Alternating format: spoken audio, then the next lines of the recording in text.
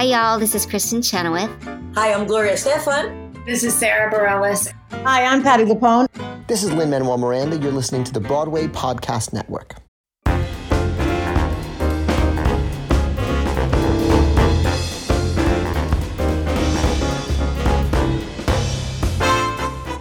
Hi, John Schwab here from Curtain Call, and welcome to Take Your Bow, a new bite-sized podcast series from the Curtain Call stable that shines a spotlight on the people that make theater happen. In today's climate of increasing isolation, we want to bring you a daily dose of inspiration. In each episode, we're giving someone in the theater a chance to take a bow. From seasoned professionals to drama students, vocal coaches to life coaches, you'll find them right here giving insights into what drives them to be in the business and who inspires them. On today's episode is costume designer Amelia Sierra Vogel. This week, we're going to bring you the creatives behind the Curtain Call virtual play reading series, The Remote Read. This Saturday, May 2nd, we're producing a remote reading of Sir Tom Stoppard's play, A Separate Piece, starring David Morrissey, Jenna Coleman, Denise Goff, Ed Stoppard, and Maggie Service. The reading will benefit the Felix Project and those professionals who have found themselves out of work during the COVID-19 pandemic. Amelia joined the team last week and has been working with director Sam Yates to come up with a look and feel for a virtual production, something that neither of them have done before. But here's Amelia to tell you a little bit about herself and her experience on the production so far.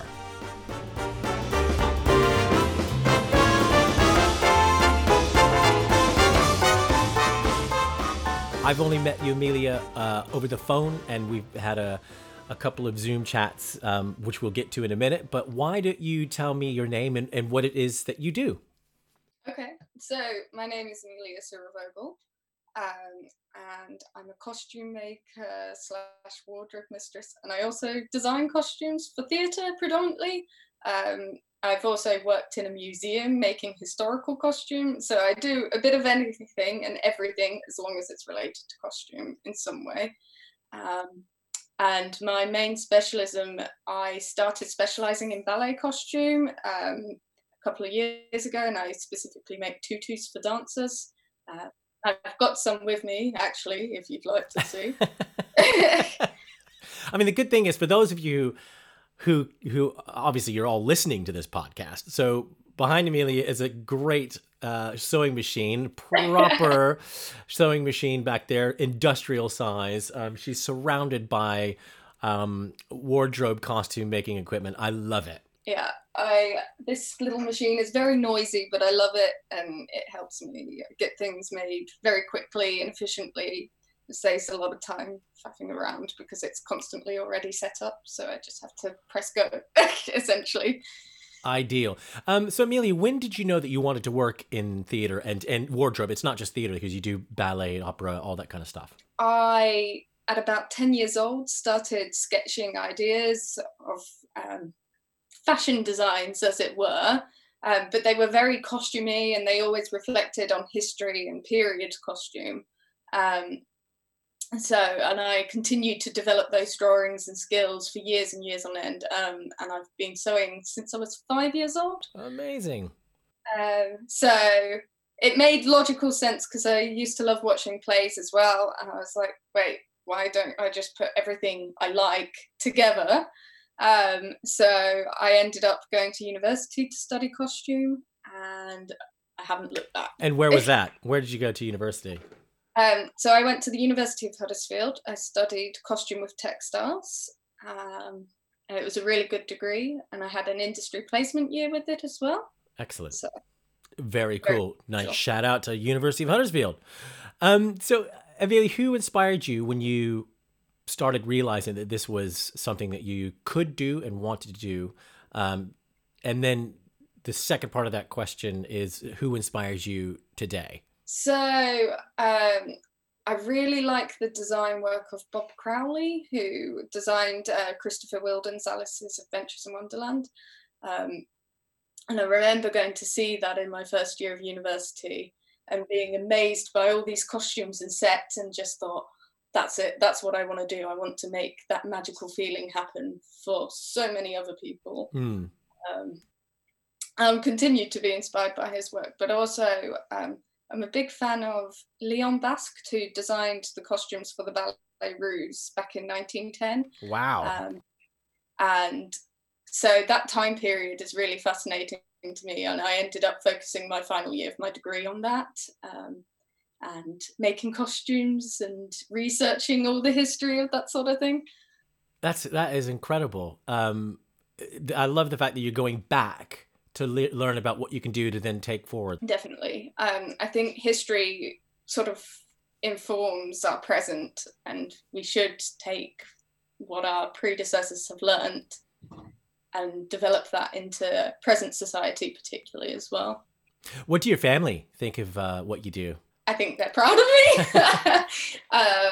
I know that my mum thinks it's pretty cool. And when I told her about working on a separate piece with you, she was pleased for me. She said, "Oh, about time you had some luck." Oh, amazing. Well, that's great though. It never fails to get me like right there when I hear that how supportive parents are.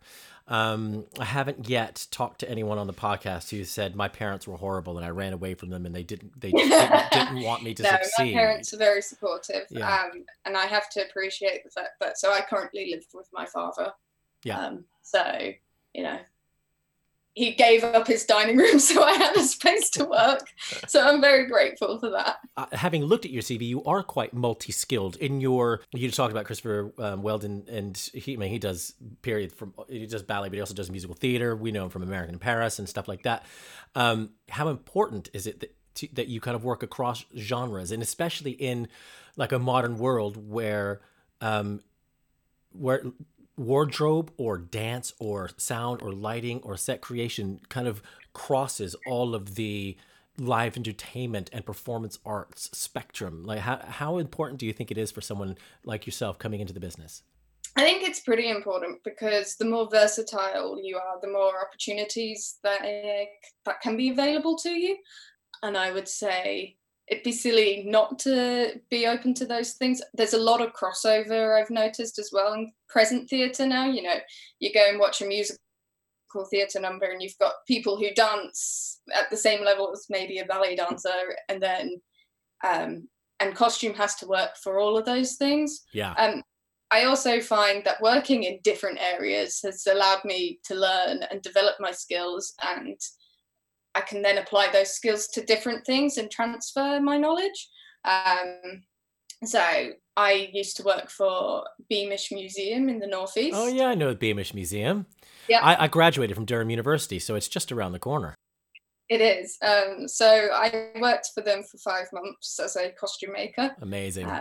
It was fantastic, like every day walking into this world, and because it wasn't open to the public when I'd come into work, it was like walking back in time. It was amazing. But the skills that I learned there about making historical costume, is really helpful for even making costumes just for the stage, and shortcuts, ways of making things faster. Because often you've got a tight turnaround as a maker. Certainly, you normally have about 6 weeks on a theatre production, and you have to have everything made. Yeah, exactly. That's quick, but that's great. It's such a great thing to be able to take in that experience, to take doing something every day, having to work every day at something new, and getting it out there. It's very, very useful. Now, normally I wouldn't know what people do, because we find ourselves in times where we're all on lockdown or self-isolating or quarantining if we've been ill or have had any of these the symptoms, or people that are working with essential frontline workers. We're kind of keeping everybody safe, those of us who are responsible of doing that. And I would normally ask our guests, how are you feeling your days? And I kind of know how you're feeling your days slightly. So just take me through what it's been like the past couple of weeks for you. So the past couple of weeks, I've been filling time. I started with just reorganizing stuff, going through all my possessions, having a bit of a clear out, because I thought, well, I've got too much, I can't keep it all. So I started with that. And then I heard about people making scrubs for the NHS. Mm-hmm. So I was really interested in getting involved in that, because I thought, well, I can use my skill set, why not help? Yeah. So I got involved in a group with that. I dropped off my Amazing. first batch yesterday. Oh, So fantastic. Congratulations and thank you. Oh my God, that's amazing. thank you. I was really, really pleased with those. And then because I'd been out of work for a little while anyway, I was continuing to look for work just because I thought, well, I need to earn some money. I'm fit and well. Yeah. Whatever happens, I will do something.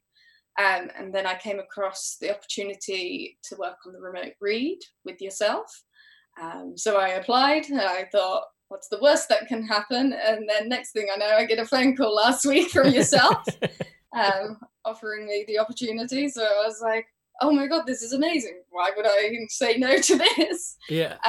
So I've spent the last few days in various meetings with yourself and with Sam, the director. And has it been any different from, say, a normal, because what we are trying to do here is create a normal production, when I say normal, a traditional production, however, presented in an unconventional way. So we still need a costume designer. And I know that working remotely, what challenges does that put towards you and your job?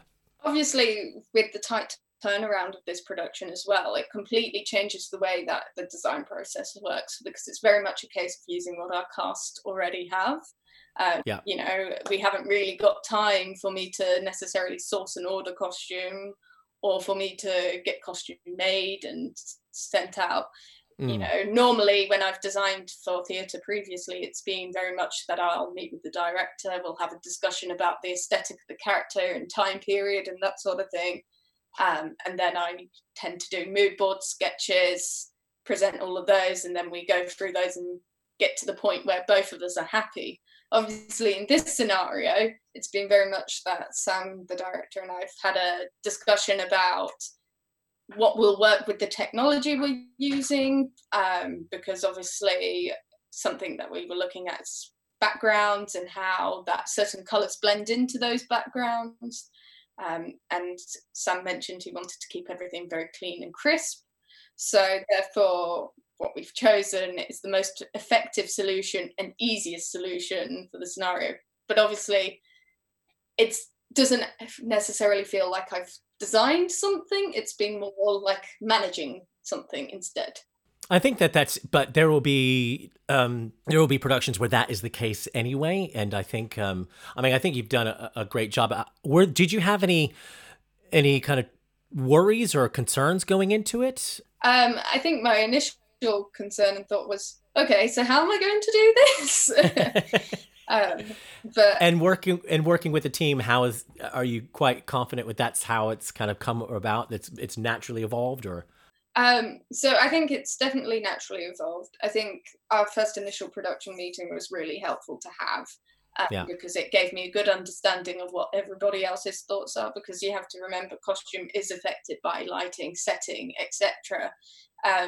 And it can't just be, oh, I've read the script and I think they should look like this, because what one person thinks may not work with another person's idea. So it's very much a collaborative process. I would like to ask if there was one album, it's just not a song, but if there was one album that you had to, and had to throw all the rest of your music away, if there was one album that you could keep in isolation, what would it be? If you're referring to musical theatre, then Phantom of the Opera. Okay. The costumes have anything to do with that? Costumes, yes, but also it's my favourite musical. I really enjoy the production, the music, the story as well. Amelia, just before we let you go, we're going to do some quick fire questions. Okay. And I ask everybody the same questions. There is no right or wrong. It's just a this or that situation, okay? So here we go. Movies or theater? Theatre. Twitter or Instagram? Instagram. Tom Stoppard or William Shakespeare? Ooh, Tom Stoppard. Of course, you have to say that. You're doing a Tom Stoppard play. Well, he also has directed some really good films. Yeah, exactly. Well. Written some beautiful ones. Okay, so Broadway or West End? West End. Clotted cream or jam first? Jam. Netflix or Amazon Prime? Netflix. Cinderella or Snow White? Cinderella. Wicked or Les Mis? Wicked. Dogs or cats? Cats. Last one, Stephen Sondheim or Lin-Manuel Miranda? Oh God, I don't know. Either?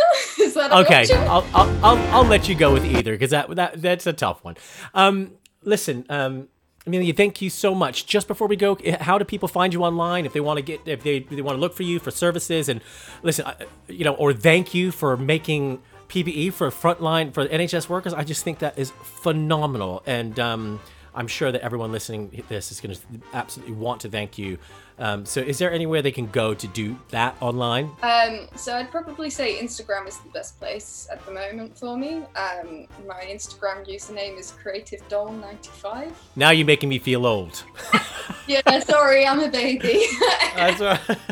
Well, listen, thank you so much, and I'm looking forward to this weekend, and can't wait to see how it all pans out. Me too. It's going to be fun. Absolutely. All right, take care, Amelia. See you soon. Yes, and you.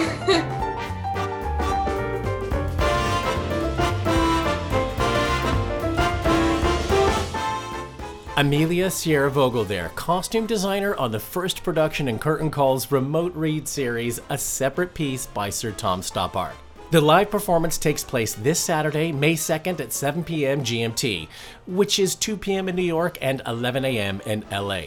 You can donate or purchase a ticket for A Separate Piece by visiting theremoteread.com. The Remote Read is produced by Curtain Call and co-produced by Platform Presents here in the UK and Apples and Oranges in the US. Our equipment sponsors for the series are Shure, the microphone specialists, which microphone I'm using today.